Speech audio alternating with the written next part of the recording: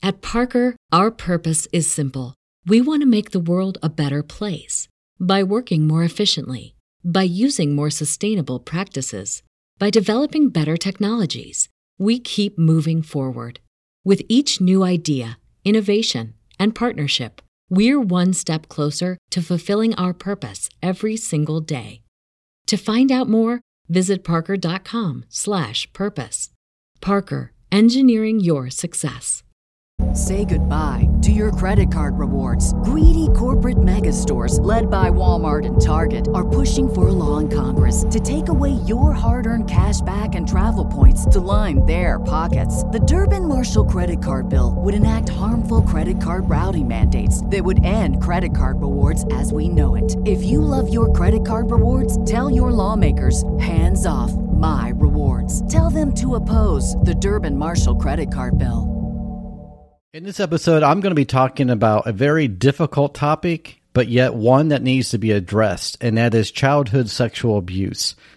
For some of you, this may be triggering, and so I do want to kind of give you a heads up that we are going to be talking about childhood sexual abuse. I'm going to be talking with a psychiatrist, so it could be triggering to you. So if you need to pause or not listen to this, that's perfectly fine. But for some of you, you need to hear this, and because there's a lot of hope and a lot of things that I think you can benefit from if you have experienced sexual abuse as a child, or maybe you know someone who has. So in this episode, I'm going to be talking about developing strength and resilience from childhood sexual abuse with Dr. Christian Heim, coming right up.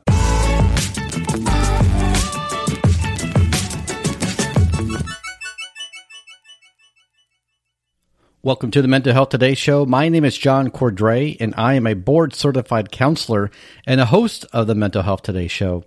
And I am really excited to introduce to you a psychiatrist that I've gotten to know. His name is Dr. Christian Heim, and he's actually from Australia. And he is an award-winning psychiatrist, a music professor, a Churchill Fellow, and during his 20 years as a doctor and 13 as a psychiatrist, he has heard stories of thousands of people.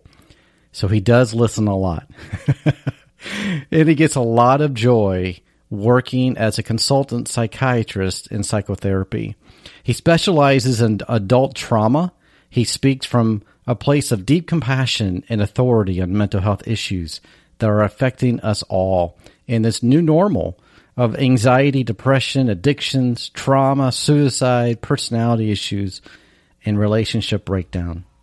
He also has the latest book out called The 7 Types of Love, Navigating Love in a Fractured World.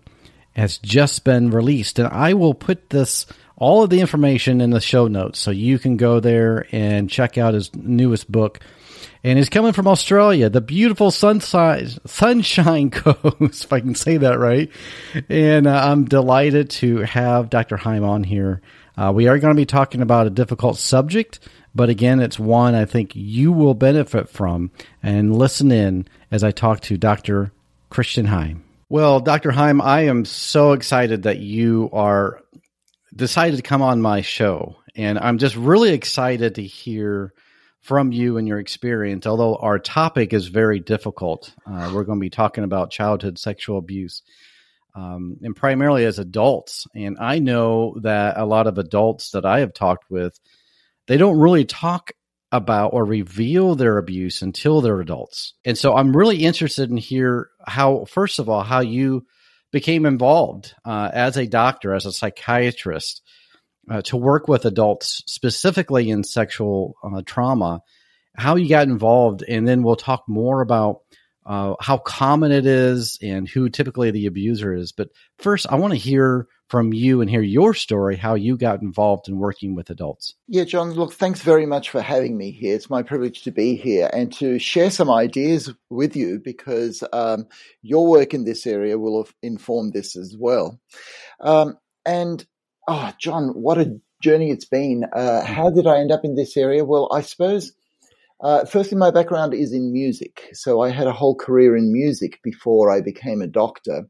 And you can imagine it raised a few eyebrows when I was in medical school as a trainee doctor, having done music, whereas everybody else already had science degrees under their belt.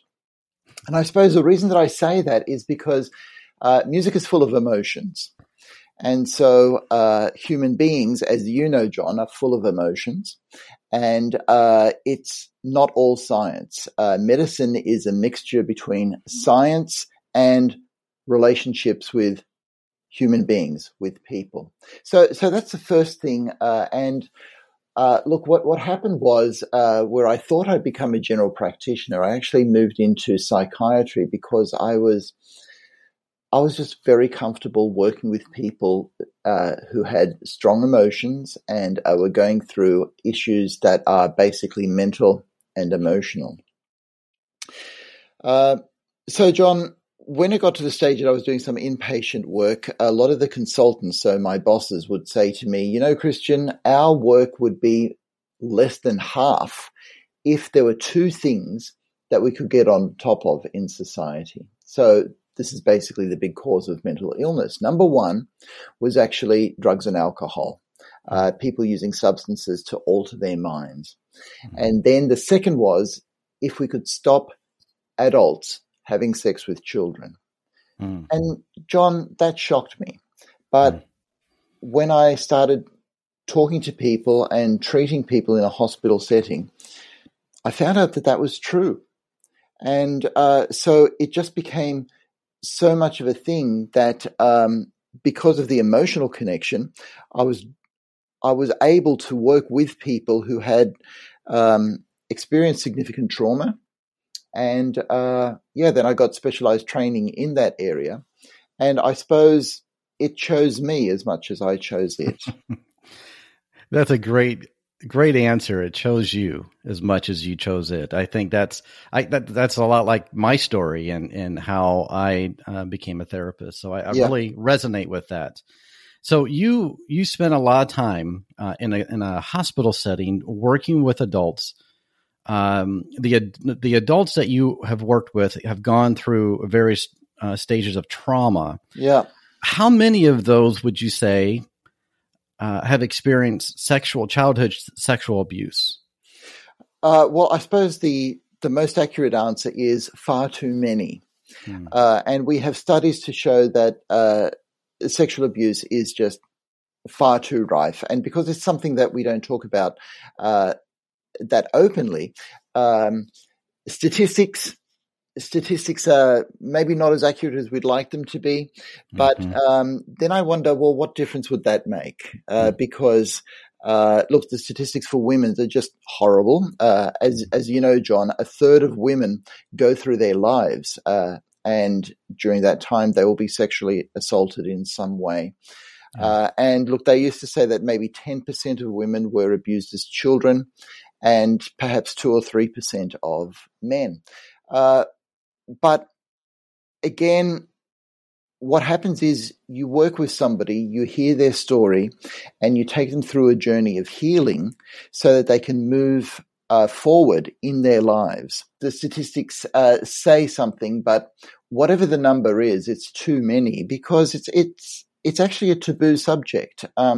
Adults are not supposed to have sex with children. Children have the privilege of being innocent until a sexual awakening, which happens usually in puberty, sometime between the ages of 12 and 18.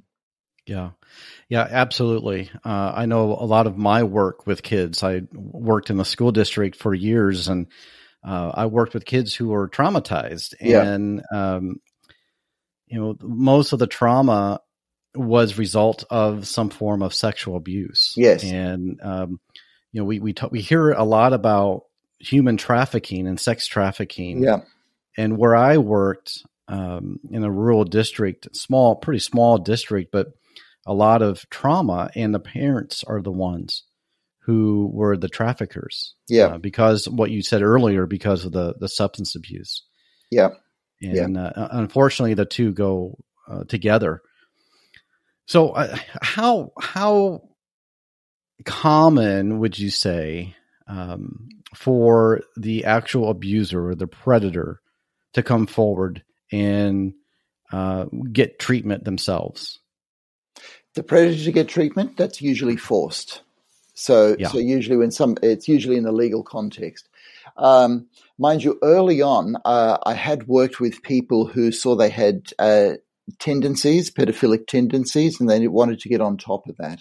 But once I had a private practice where I specialized in working with victims who had been sexually abused, I didn't do any of that work because that's just too much of a betrayal. Because when you start to work with people, you see the world from their viewpoint. So when I was working particularly with women who had experienced sexual abuse, it would be abhorrent for them to think that I treated people who are perpetrators. So I leave that to other psychiatrists because I actually applaud people who seek help to make sure that these things don't happen. And as you know, being a perpetrator lies somewhere in between a criminal activity and a mental illness because it is a desire gone wrong.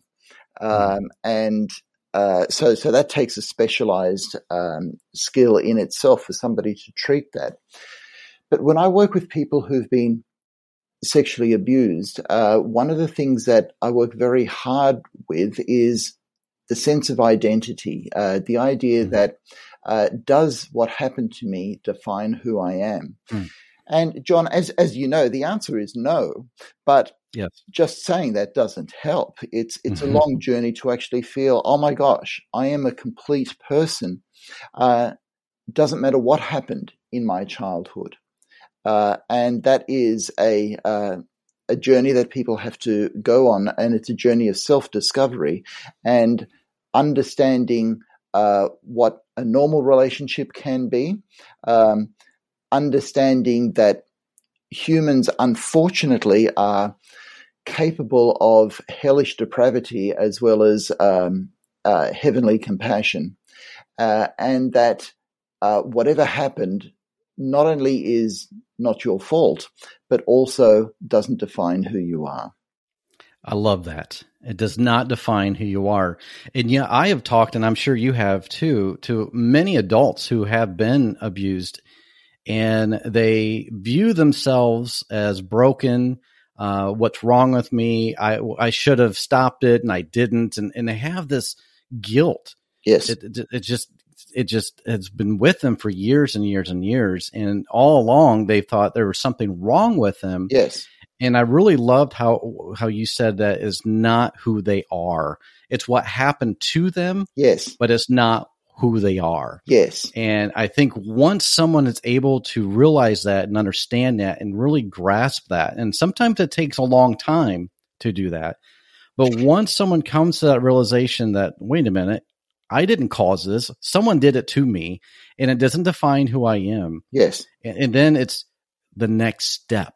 Yes. Knowing what is that next step, would you say, after someone realizes it's not my fault, it doesn't define who I am, but then what? Do they get help? Or what would you suggest to somebody who has come to that conclusion and they're just thinking, well, what's the next step?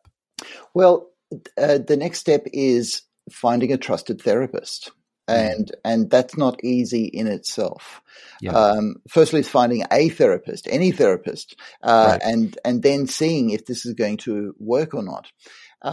And firstly, John, I find that people come to the conclusion that it's not their fault very quickly, but only logically, not emotionally. Yeah. And so there is this mismatch between what somebody knows is the case and what somebody feels is the case.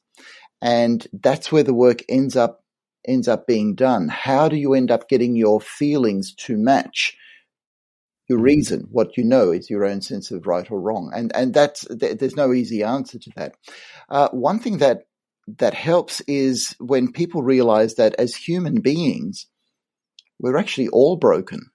There's actually something wrong with all of us. It's just that there are different things that are broken, and they're broken to different degrees. So it's it's a matter of going on a journey for a person themselves to find a place where they can get to feeling okay, rather than feeling good. Feeling good is often too hard for any of us to reach for. But if you can feel okay, that I'm okay as a person, no matter what has happened, and what really makes a difference is the decisions that I start making for myself and the relationships that I have with people that I can trust, that becomes much more of a defining experience of what life and what the self is, rather than things that happened to you. So to answer your question, John, the next step is actually to find a therapist that you can trust. Well, it's like you said, and that can be very difficult as well, because there are therapists that are booked and you can't get a hold of them, or they won't return calls, or you can't find one that's a good fit. So that's a difficult place to be. But just because it's difficult doesn't mean people shouldn't attempt it and try to find a therapist. Well, that's these true. days, you can find a therapist online. Yes. It may not be ideal. It may not be as good as face-to-face in the same office, in the same room, but you're able to talk to a therapist who's trained in that and to be able to help and guide you and help you process what you've gone through. Yeah. So there are more options today than there were 5 years ago. Yes, there are. And that's the beauty of today. And that's the beauty of online things. Technology does have its advantages. Okay. Yes. Yeah, absolutely. In fact, we're talking, and I'm in the U.S. and you're in Australia. That's right. That's right. Talking about technology. So there are barriers, there are obstacles of finding a good therapist, but they're not impossible. And I always say, you no matter what you struggle with mental health, you're not going to get better until you start putting in the work yourself.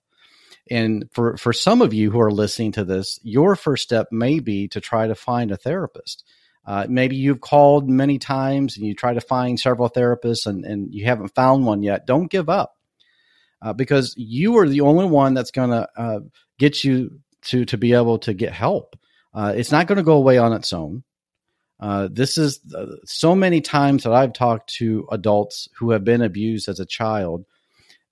They just start developing symptoms and struggles, whether it's anxiety or depression, in their adult years for something that happened to them when they were a child. Yes.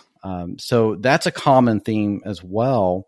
And I'm sure some adults who are listening to this now, perhaps they're listening to this and they're wondering, well, am I the only one that has gone through this? Yes. But what you have said earlier, that the statistics are just incredible, and that's just from the reported numbers. Yes, that's right, John. In fact, something that will give your listeners hope is to mention that many therapists have been abused, and they have gone through their own journey. And many people decide, you know what, I'm going to use this experience to help somebody else. Yes. Because when you get to that point where you're able to say to somebody, yeah, I do understand a bit of what you've been through, then the gap between the therapist and the person who's being worked with is not that great. Because, John, as you know, this work that we call therapy, it's work between two human beings. Mm-hmm. And the big thing is trust. It takes trust to trust your parents, to trust friends, to trust people that you commit to. And it takes trust to trust a therapist. And that takes time, and little by little, trust is grown. And so I've had the experience of seeing people in training sessions basically reveal their own experience of childhood sexual abuse for the first time. And they sort of go, oh my gosh, I thought I was on top of all of this, but this hurts a whole lot more because they're touching things that they hadn't touched before. And all of us find a space in ourselves that needs healing. And so the more we can help each other to do this. Now, of course, a therapist and a client situation is one in which there is an imbalance. It's supposed to be that way. It's not about the therapist. It is about the person seeking help. Yes. So I'm, in a sense, revealing something here that usually does not get revealed in the therapy room because that's not the setup. The setup is that there is one person that has the ability to contain the emotions and make it safe for the other person who is going through their journey. We'll be back after a quick break.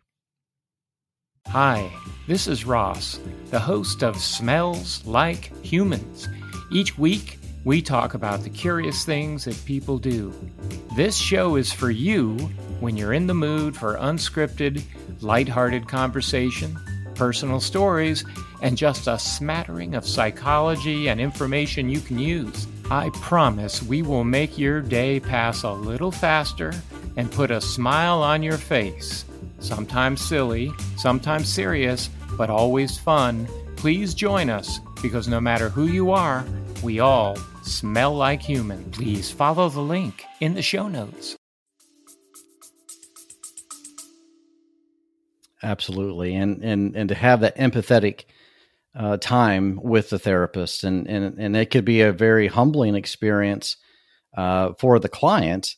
Yes. To be able to reveal such a very intimate yet very personal struggle with someone that they barely know. And you're exactly right. That trust needs to be built because that's one of the things that was taken away from them. That's right. Is the trust. That's right. That's right. Because no, go ahead. Well, you and I know that the abuser is typically someone that's very close to them. Yes. And whether it's a friend or a neighbor or a parent or a relative. Yes. And so that trust was taken away. The intimacy, the innocence, and the trust was taken away the moment they were abused. Yes, that's right. That's right. And I want to point out too that I know sometimes people think, well, it really, I was only touched once, or I was only abused one time. And I don't know if that's really considered abuse. And it is. Whether you've been abused once or many times, it's still abuse. And so one of the things that I encourage my listeners is, what can you do despite all the struggles and the trauma and the things that happen to you? What can you do to work on you? And the first step we talked about is to know and to believe that it does not define who you are as a person. The second step is to look for a licensed therapist, a psychiatrist to be able to talk to. And what would you say, Dr. Heim, would be the third thing? Because I want my listeners to really work on and know that there is hope. You said it earlier, and I believe you, and I agree with you. There is hope. No matter what someone has gone through, there is hope. Yes. And someone can recover from sexual abuse, and they can get, the ultimate recovery is helping someone else, like you said earlier. Yes.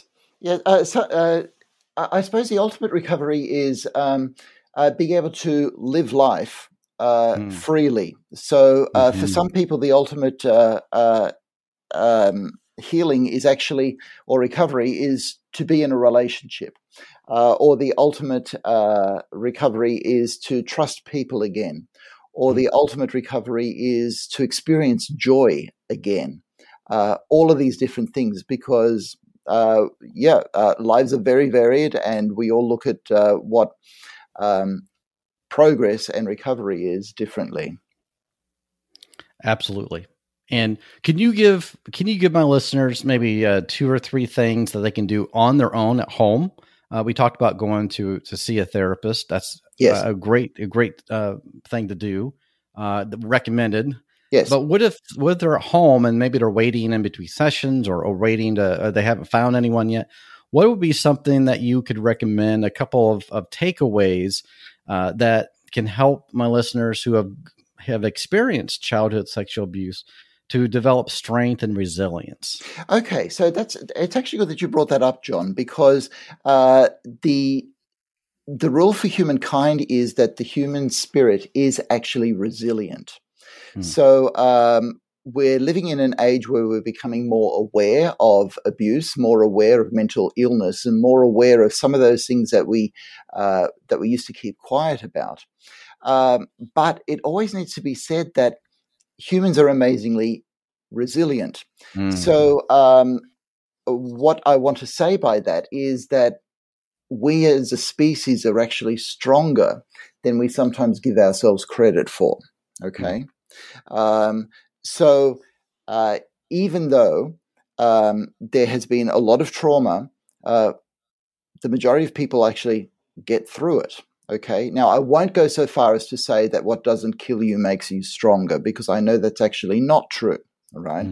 But it is amazing that the human brain can adapt to even terrible situations to move forward, because the brain is actually wired to learn and to navigate an environment and to learn from good experiences, but also bad experiences. And so the payoff for the brain is actually moving forward every time. So the reason that I say that is because there are a lot of people that think, I'm just going to die. If I start talking about this, I'm just going to die. I'm just going to lose it completely. And what I wanted to say was that your spirit is actually stronger, okay, than you yourself may actually realize. And to that, I've got to talk about severity as well, because people who are touched just once compared to people who are sexually assaulted several times, compared with people who were virtual sex slaves of people they should have trusted. Severity makes a difference. And the more severe the abuse, the longer the journey and the more difficult the journey. And I'm sorry about that, but that's just the reality. Right. However, John, I will get back to your question. What's the third thing people can do, sort of in between sessions or while waiting for a therapist or when they've had this revelation that these things have happened in their childhood? What I often say to the people that I work with is be gentle with yourself. Whatever that means, because we also live in a world of expectations that you're only living if you're doing well, if you're moving forward, earning a lot of money, having a lot of friends. And firstly, I have to say that's hardly working for any of us, right? So we all work in an illusionary world. But particularly people who are just starting on a journey of childhood sexual healing, to be gentle. Right, because there is this underlying idea, which is quite natural in the brain, unfortunately, that somehow it was my fault. And so the guilt and the shame drive people to often punish themselves. And that's something that needs to be brought up in therapy, because there are reasons for that and there are things that can be done about that. But to be gentle with yourself, basically lowering expectations, enjoying small things in life like sunshine, butterflies, and birds, and I seriously mean that, or just getting on with the people who are in the same household as you are. Okay, so being gentle with yourself is what I would say the third thing is.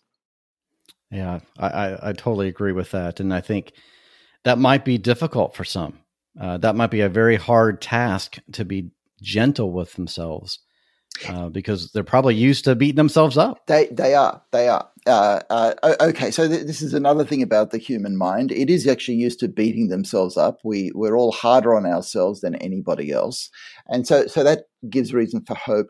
But the other thing that I want to say is that in any trauma situation, the brain does what it can to make itself responsible.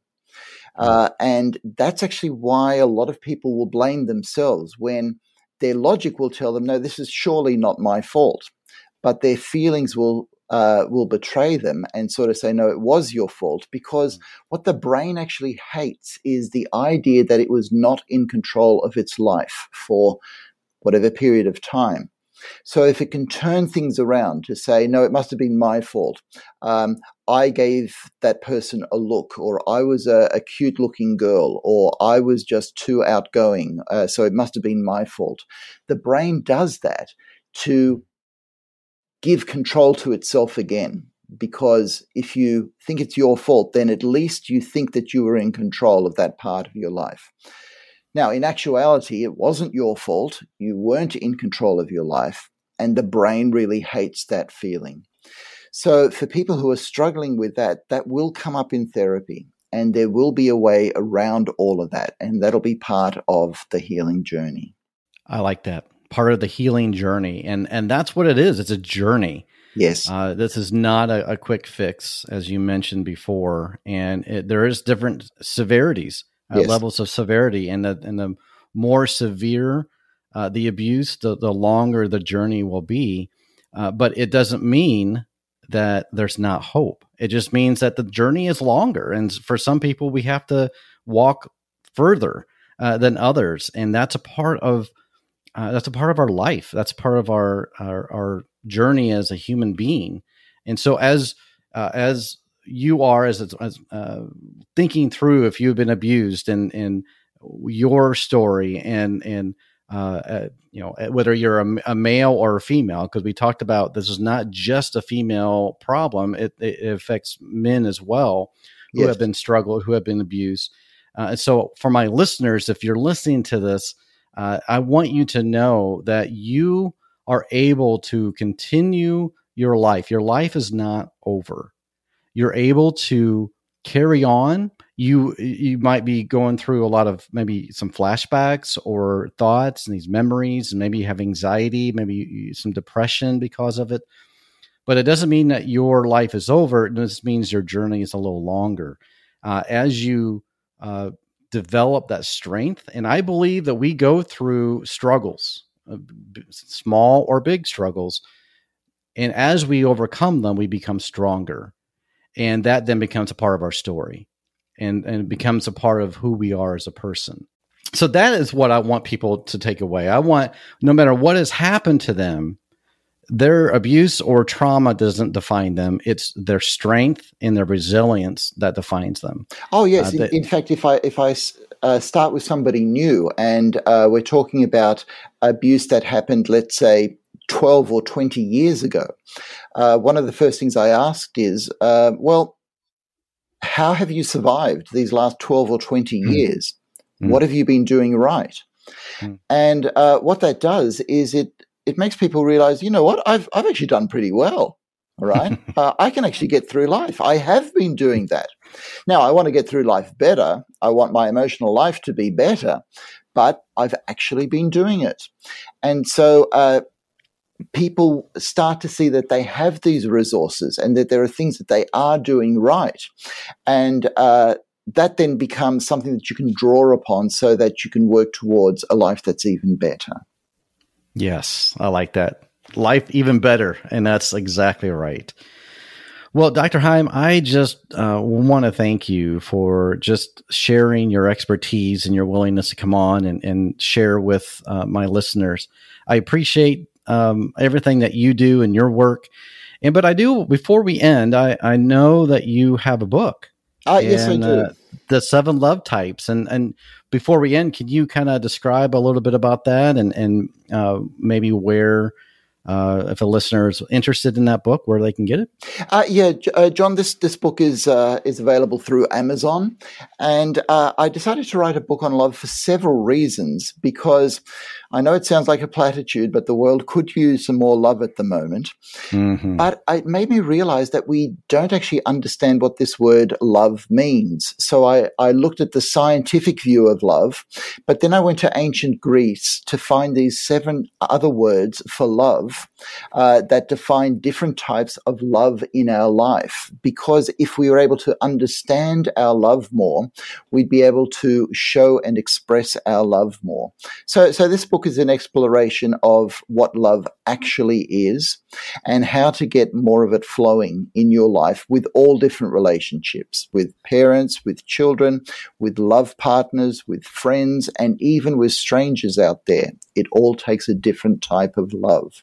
Just for my listeners, I will put all of your social networks on the show notes, including the link to your book, so they can have quick access to that. And so, again, thank you. I appreciate you coming on, Dr. Heim, and I wish you all the best. Oh, look, thank you, John. And I just want to thank you for having a podcast on a topic that is not easy to talk about, but it needs to be talked about so that people can move forward. So thank you very much for the work that you do, John.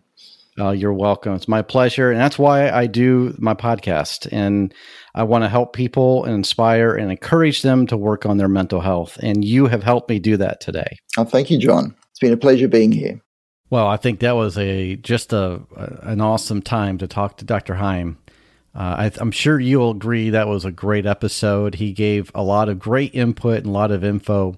And you can tell he has compassion for the clients that he sees. And I hope this has been helpful for you. And I also hope you go check out his book, The 7 Types of Love.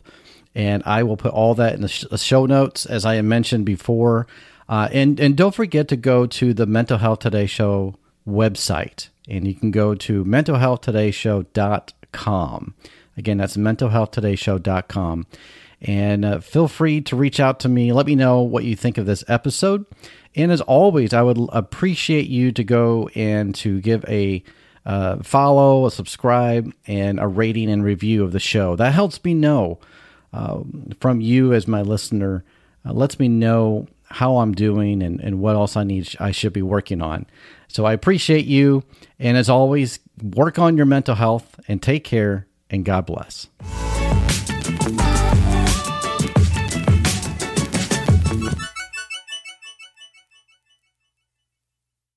Say goodbye to your credit card rewards. Greedy corporate mega stores, led by Walmart and Target, are pushing for a law in Congress to take away your hard-earned cash back and travel points to line their pockets. The Durbin-Marshall credit card bill would enact harmful credit card routing mandates that would end credit card rewards as we know it. If you love your credit card rewards, tell your lawmakers, hands off my rewards. Tell them to oppose the Durbin-Marshall credit card bill.